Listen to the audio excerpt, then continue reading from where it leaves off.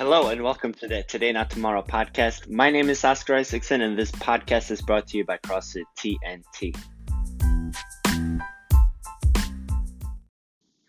We have another Transformation Academy coming up. This is our beginner program. If you know someone that's been wanting to work out, they haven't worked out in a really long time, this is a great place to start.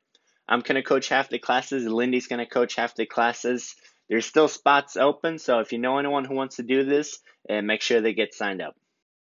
This starts on September 9th, and there's workouts on Mondays. There's 2 workouts. Wednesday, there's a workout, and Saturdays, there's a workout. If they end up missing one of those, they can always take a Swift class as well to make up for it. That's included in the Transformation Academy.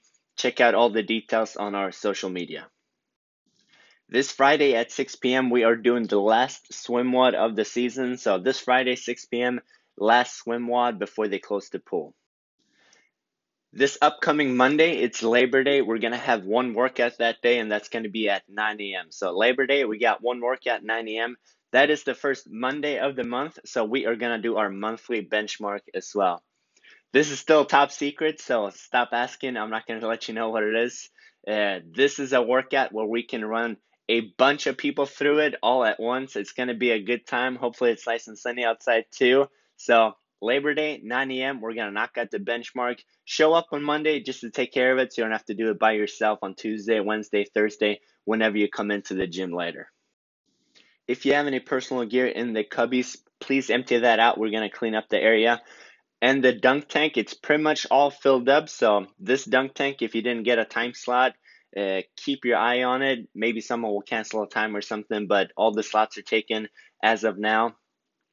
She's going to come back to the gym. She's going to come back in November. I want to say November 9th. It's another Saturday.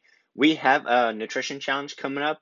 This nutrition challenge is going to go in between these 2 dunk tank dates. So if you did the first one, it's a lot of fun to do a second one to see what the improvement was. Or if you missed out on the first one, try and get a spot in on that second body fat testing.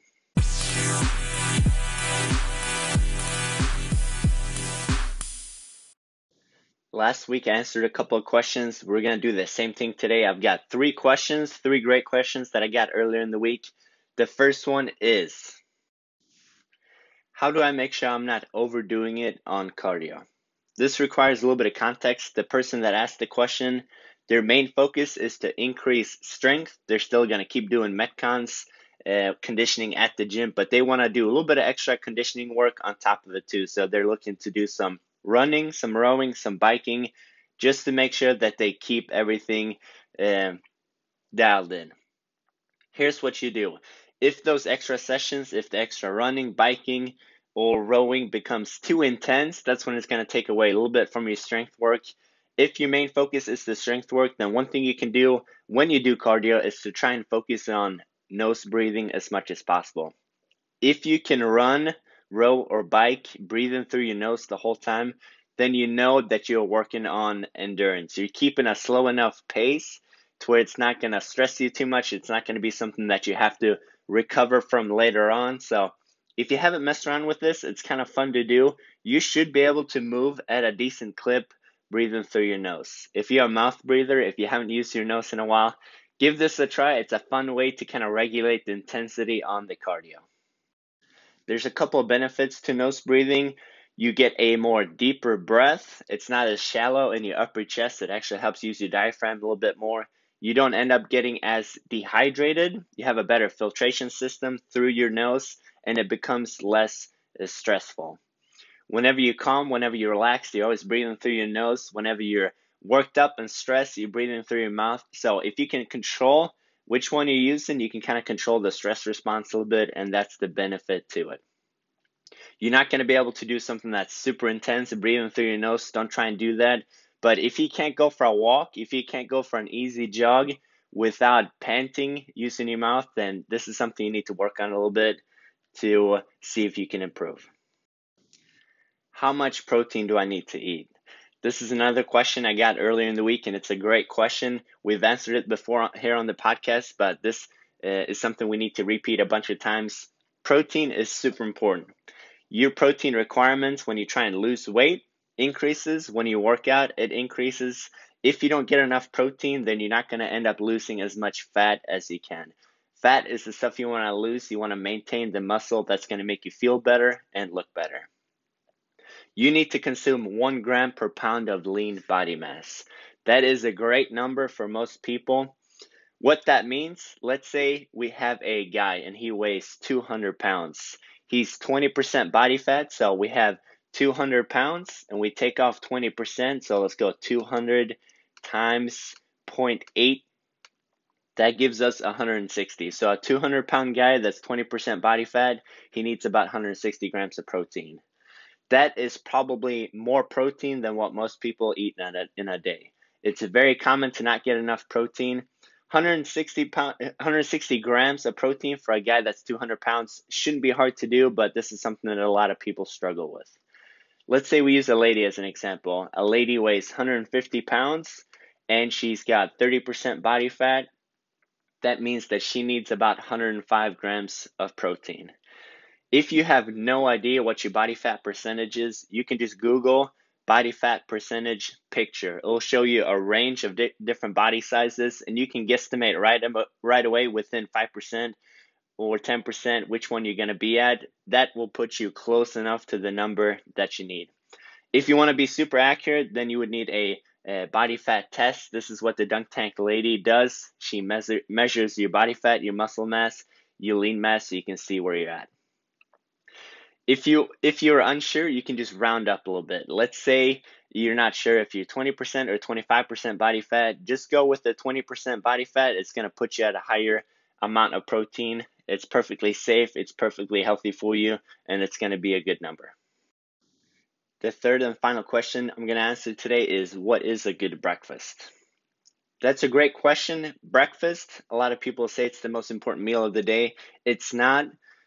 Whenever you look at a bunch of meals, whether that's breakfast, lunch, and dinner, the most important thing is the total that you ate that whole day. Some people like to eat 5 meals, some people like to eat 2 meals. There's not a huge difference between those things. The most important thing is what you ate throughout the whole day, and that's what's going to make the biggest difference. Your body can store carbohydrates. They can store that in your liver and in your muscles. Your body can store fat. They can store it anywhere in your body, inside the muscles, outside the muscles, around your belly, around your legs, wherever it's at. Fat and carbs, they're usually always stored. It's not an issue. However, protein is something that your body can't store. Protein is always kind of circulating around, and there's no place for you to store a bunch of protein in your body. This is why you need that at a more consistent intake than carbs and fats. That's why breakfast should always include some protein. It should be some eggs. It should be a protein shake. It should be something that gives you a good amount of protein. Personally, I like a lower carb breakfast. My go-to on a day where I don't want to spend any time cooking anything, I just want to get something and go out the door, I have a handful of almonds, I have 2 hard-boiled eggs, and I have a protein shake plus some coffee. Is that a perfect breakfast? No. But it is a good amount of protein. It's low carb, which makes me feel very full. It gives me a good mental focus, and it's very fast. Whatever you like to eat in the morning, make sure it has a good dose of protein.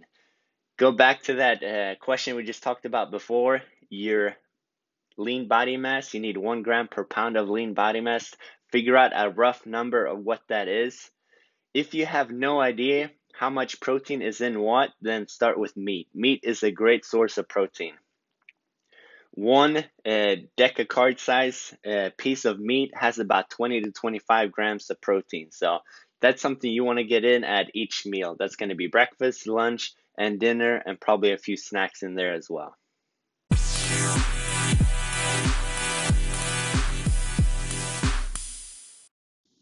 The quote of the week is, "What lies behind us and what lies before us are tiny matters compared to what lies within us." We have a great week of workouts planned for you. I hope you're ready for them.